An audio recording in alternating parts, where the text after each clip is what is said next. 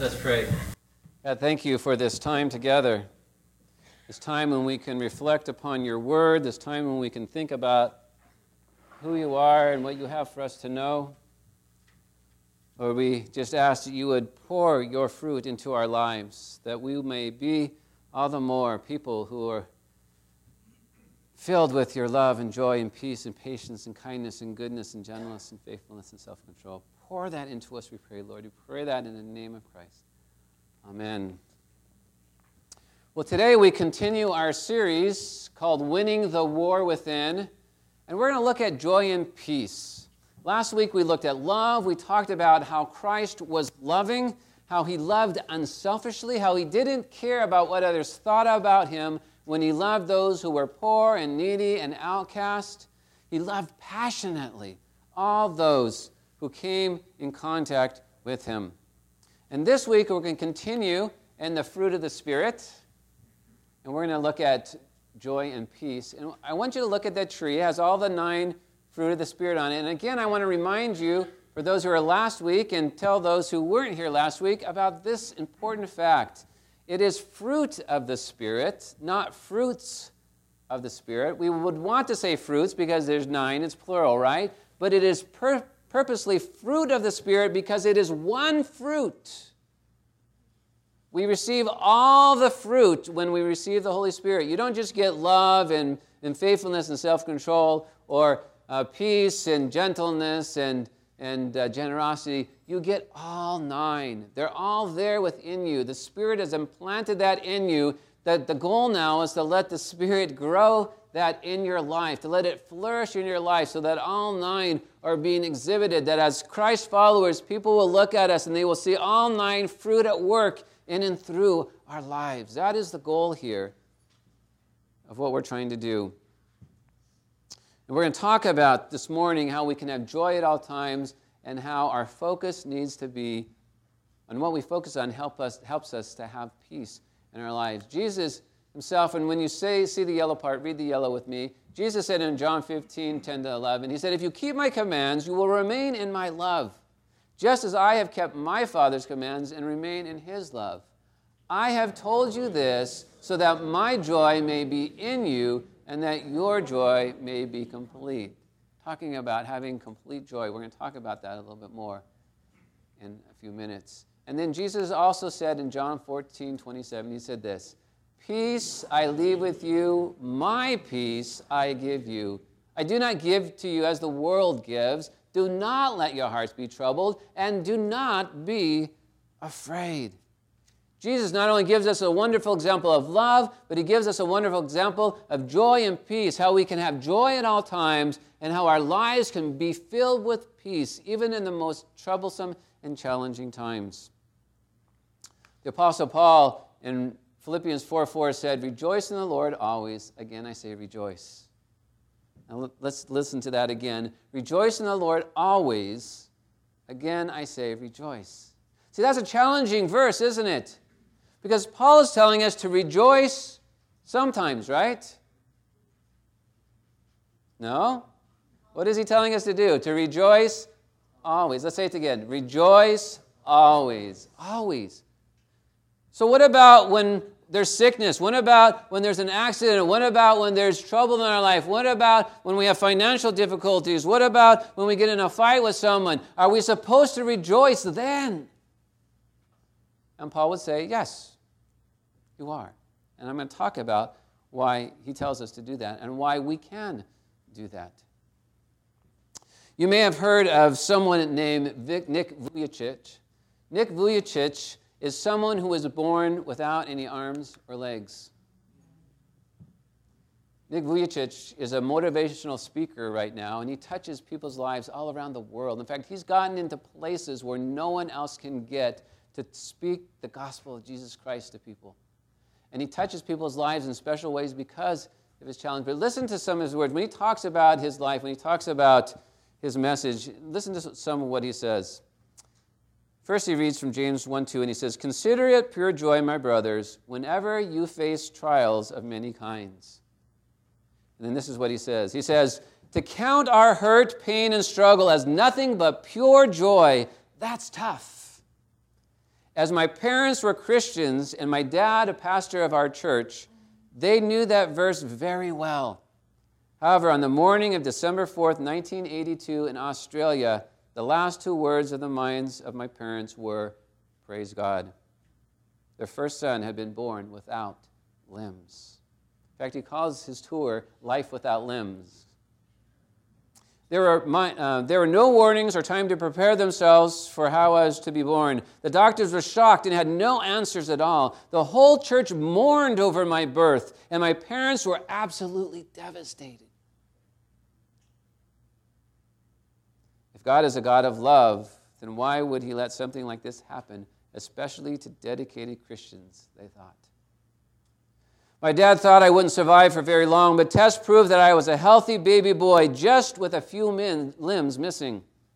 Later on, I was given wisdom to understand that if we pray for something, if it is God's will, it'll happen in his time. If it's not God's will for it to happen, then I know that he has something better. I now see that glory revealed as he is using me just the way I am, and in ways others can't be used. And then he quotes from the Apostle Paul from Philippians 4:13 when he says, "I can do all things through Christ who strengthens me." Nick says, God has a great purpose for your life. As far as your unanswered prayers, remember that God is faithful. What are we to do when we are seeking but not finding? And then he reads from Jeremiah 29:12. He says, "Then you will call upon me and come and pray to me, and I will listen to you, declares the Lord. You will seek me and find me when you seek me with all your heart. I will be found by you." And then he closes with these words, "Take courage, my friend, for the battle is the Lord's, and I urge you to keep striving for the truth. For it is the truth that will set you free, and the peace of God that surpasses all understanding will reign in your heart. May the Lord bless you as you diligently seek him and grant you godly wisdom and strength through your journey." You see to the right that he's married and has two wonderful, beautiful children. Now, I don't know if I was in Nick's situation, if I could be of the same mind and attitude that Nick has. I mean, I'm sure there's times when life is overwhelming, when he's unhappy, when he can't care for himself like he would like to, when he can't do the things that other people do, when he is looked down upon by others because he has no arms and legs. But in the midst of the struggles, in his physical, mental, and emotional struggles, he is filled with the joy of the Lord. If you've never heard him speak, it's really easy. Just go on YouTube, type his name. Vujacik. I think it's in the outline there too. Type his name, listen to some of his messages. It's impressive and powerful what he has to say.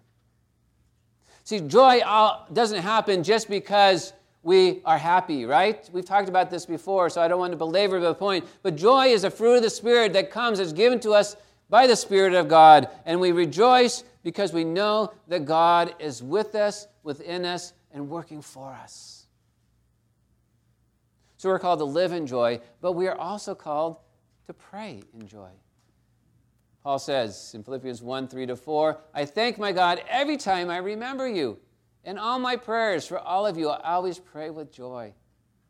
Do you have joy when you pray for others? You think of someone, you say, "Oh, I need to pray for that person." You start to pray for them, and a joy builds up inside of you? It should. Regardless of what's going on in that other person's life, the joy should come by the fact that we are praying to the God of the universe, the God who can actually do something for them. That should bring joy in our lives. And we should tell people when we're praying for them, "I'm praying for you." Have you ever done that to a non-Christian? It's wonderful. I love it. "I'm praying for you." And they look at you like, "What?" "I'm praying for you. God's going to do a work in your life." "What? What are you talking about?" And it's fun to see when God works in their life and say, "See, I was praying for you. See, God's working in your life. God's trying to touch your heart." That's a joyful experience when you pray to others, to the God who can do something, who actually somehow allows our prayer to affect a situation. Isn't that wonderful? Isn't that amazing? That we pray, and God says, I call you to pray, I want you to pray, and in your praying, in fact, I'm going to wait till you pray to do something. I'm not going to act until you pray. And we get a partner with God through prayer in the acts that God is doing in and through our lives and in and through the lives of other people and in this world. It is joyful to pray. I hope when you pray, you experience the joy of the Lord. Really, the time that we experience joy the most is when we put our confidence in Christ. Paul, if you read Philippians 3, 1-8, he talks about all the things of the flesh that he could boast about, all the things that make him appear to be wonderful, this wonderful person, right? All these accolades of how he was born, and he was a Pharisee, and all these things about him. He says, I could put my confidence in all these things, Philippians 3, 1-8, or I can put my confidence in Christ. See, before he knew Jesus, he put his confidence in himself. He put his confidence in his flesh. He put his confidence in achievements. Once he found Christ, he put his confidence in Christ. And he found that that is the only way that you can experience joy, when you put your confidence in Christ and you reside in Christ and you let Christ work in and through your life. And he even said in Philippians 4:12, be content in all circumstances. We'll talk about that more when we get to peace. Going back to Jesus' words in the Gospel of John, we are reading John 15, 10 and 11, and Jesus says, if you obey my commands, then you will experience joy. If you obey my commands, you'll experience my joy. Remember this important verse that Paul says, and we know that in all things God works for the good of those who love him. Sorry, I spoke fast. Who have been called according to his purpose. Paul knows that good works in those things when we love him and we obey him and we walk with him. You guys know I love Calvin and Hobbes. And in this particular commentary, Calvin walks in and says, hey, Dad, can I take the gas can from the lawnmower to the back lawn? And his dad says, what on earth do you want the gas can for? He says, well, I want to pour gasoline on the grass, and I want to spell words, and I want to set it on fire so that planes that fly overhead can see it. This is a 5-year-old boy, right? Of course, you see his father react quite strongly, right? He says, no, you can't do that. Don't be ridiculous. And then in the last frame, he's sitting there just flabbergasted. He says, I don't even want to know what he wanted to write. Calvin always is getting in trouble. Calvin is always disobedient. You know, there is no joy in being disobedient. There is no joy that comes from getting in trouble. Jesus says, follow my commands, obey my commands, walk in my way, walk in my will. Then when you do that, you will put yourself in a place where my joy can be poured out in you. You will put yourself in a place where the fruit of joy can be built up within you. Earlier, I was talking about Nick Vujicic, and I was talking about how he enjoyed life so much. And the reason why he's able to enjoy his life so much is because of how strong a Christian he is, how he relies on the Lord, how he lets the Lord's strength fill him, how he lets the Lord's joy envelop him, how he let the Lord's peace be upon him. And because of that, he can be the person he is in the midst of his struggles and challenges in life.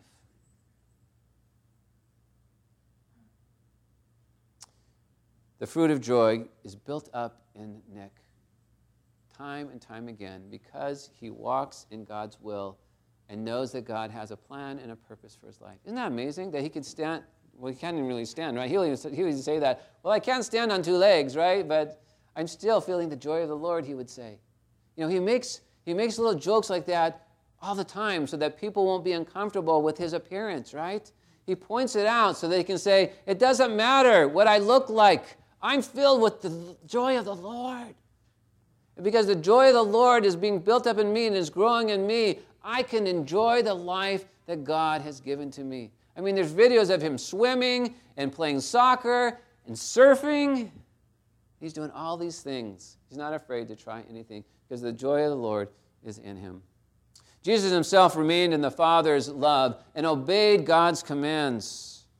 And he tells us to do it as well. And he says, if you do it, if you obey his commands, if you walk in his way, if you walk in his will, then you will experience the joy of the Lord. As we walk in the love of God and in the commands of God, the ways of the world will not overwhelm us. How often do we get overwhelmed by the challenges and the pressures and the busyness and the hardships and the heartache and the struggles and the trials of life? But when we walk in obedience to God's way and God's word, the joy of the Lord fills us. In Philippians 4:6, the Apostle Paul challenges us with these words. He says, do not be anxious about anything. Wow, I mean, this is a tough lessons this morning, right?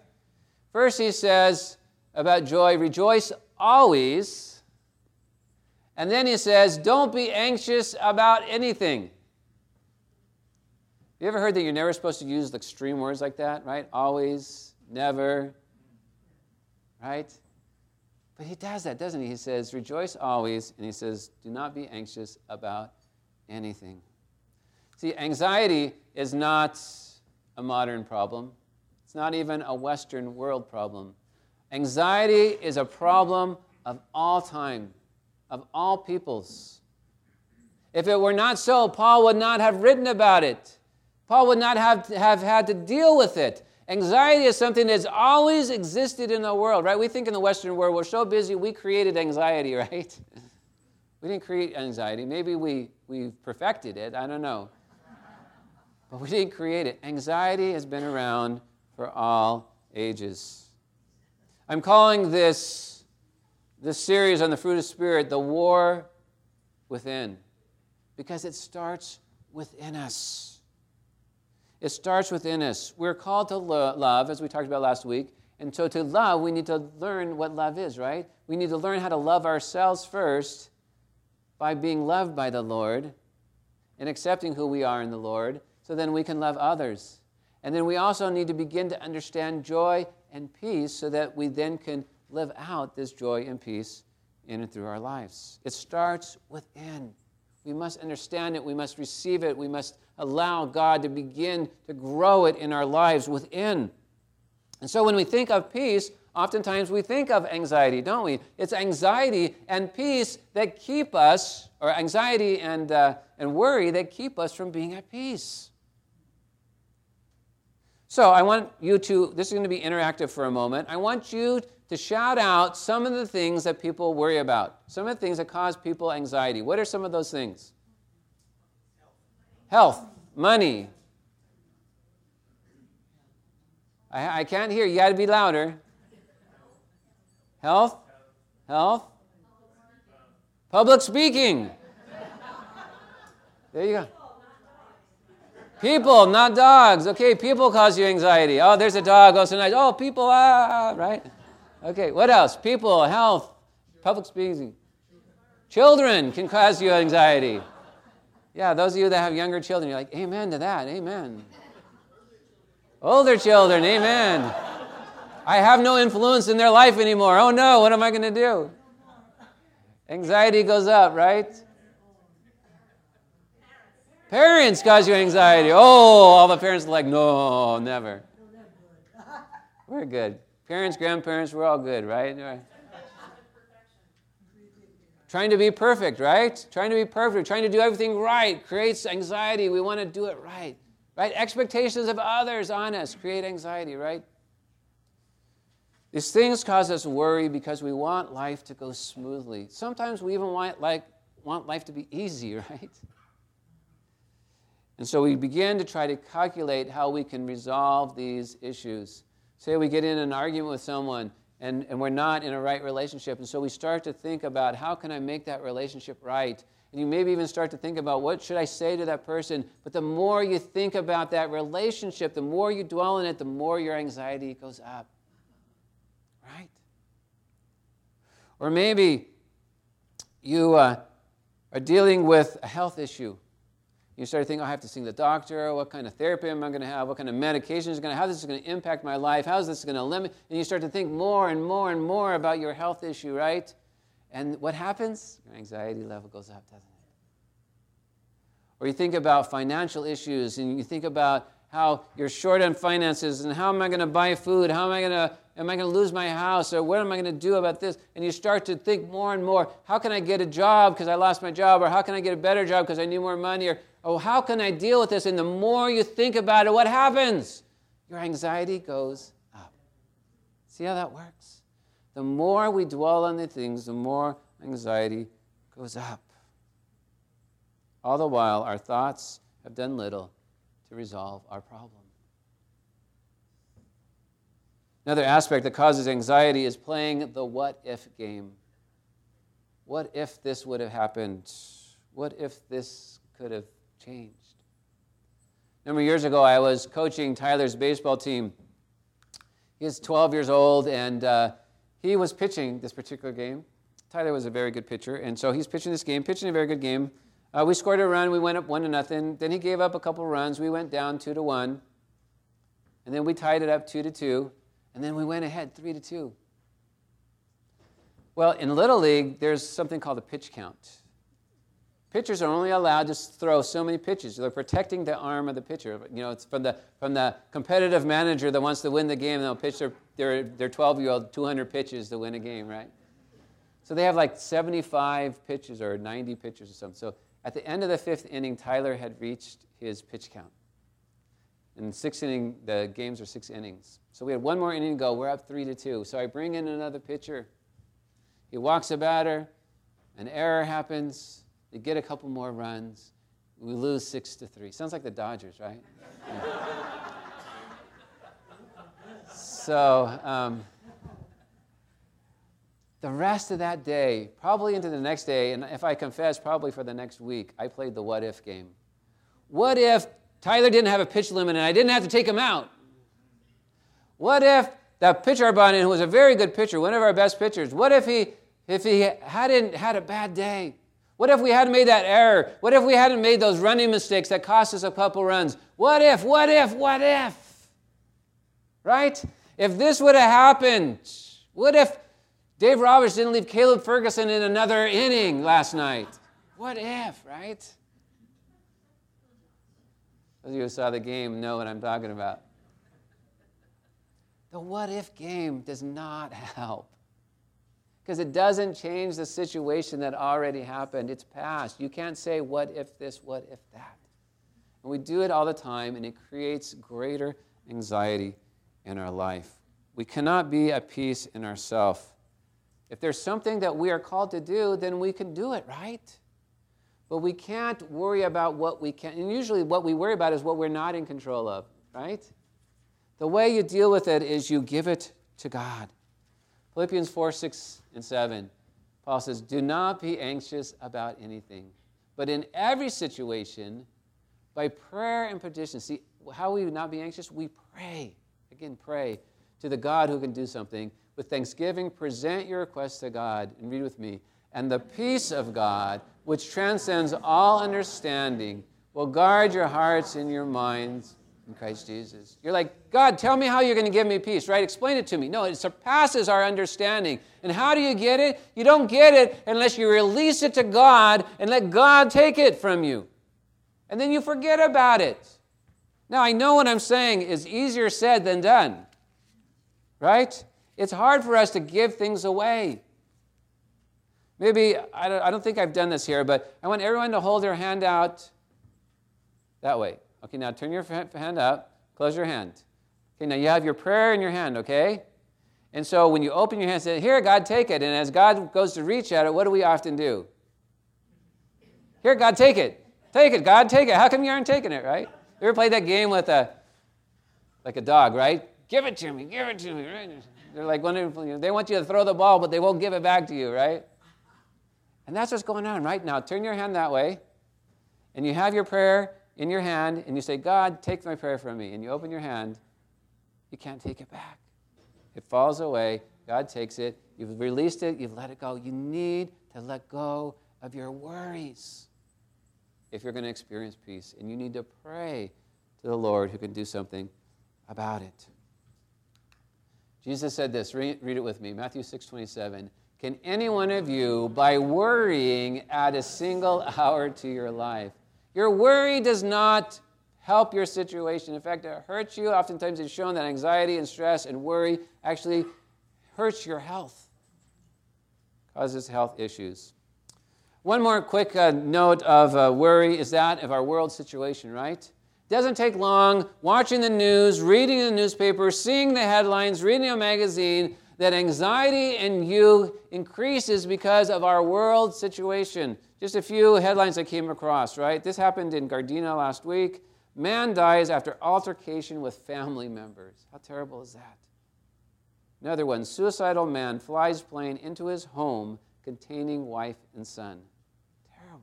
Emerging market currencies hit multi-year lows as Turkish sell-off spreads. So we always hear about this violence locally and internationally. We hear of a financial crisis. We see all around us, right? Murder and crime and theft. And I mean, the news is just full of all these things. And the more you see it, the more anxious you get about our world that we live in. The problem is, if we dwell on things like that too much, we will become anxious. So what's the answer? Well, Paul gives us an answer. Read the yellow with me. He says, finally, brothers and sisters, whatever is true, whatever is noble, whatever is right, whatever is pure, whatever is lovely, whatever is admirable, if anything is excellent or praiseworthy, think about such things. Whatever you have learned or received or heard from me or seen in me, put it into practice, and the God of peace will be with you. What is the answer? The answer is to reflect on the things of the Lord. The answer is to reflect on those things that are noble and right and pure and lovely. Reflect on those things. Don't allow your mind to dwell on those negative things, on the things that, whatever it is that's causing you stress, worry, anxiety. Don't let your mind dwell on that. I encourage you to memorize these two verses. And whenever you start to have anxiety, or maybe even Philippians 6-9, right? Whenever you have any kind of anxiety for a while, just repeat these 4 verses. Repeat them and let it dwell in your mind and let it wash over your very being. A son asked his father, Dad, will you join with me in doing a marathon? And the dad had a heart condition, but his son really wanted to do it. And he says, sure, Dad, sure, son, I'll do that with you. And so they participated and they completed a marathon. And then they did another one, and then they did another one. And then his son got really bold and said, Dad, I want to do an Ironman together. Now, if you don't know what an Ironman is, it starts with a 2.4-mile swim in the ocean. Starts. And then it goes to a 112-mile bike ride. And then it finishes with a 26.2 marathon. That's what the Ironman is. And this father did it with his son. But what was interesting about this story is the son has cerebral palsy. So the father had to push his son through all these events. But if you look at the face of the son, see his fist is out like that? It's as if the son did it himself. Isn't that beautiful? The father, even though he had a heart condition, why would he risk it? They weren't going to win any races. They finished a marathon. Why did they do more? Because the son wanted to do it. And in this picture, you can see the joy and the peace that the son has because his father is there pushing him, and they are doing it together. Isn't that beautiful? See, this is what's true about our own lives.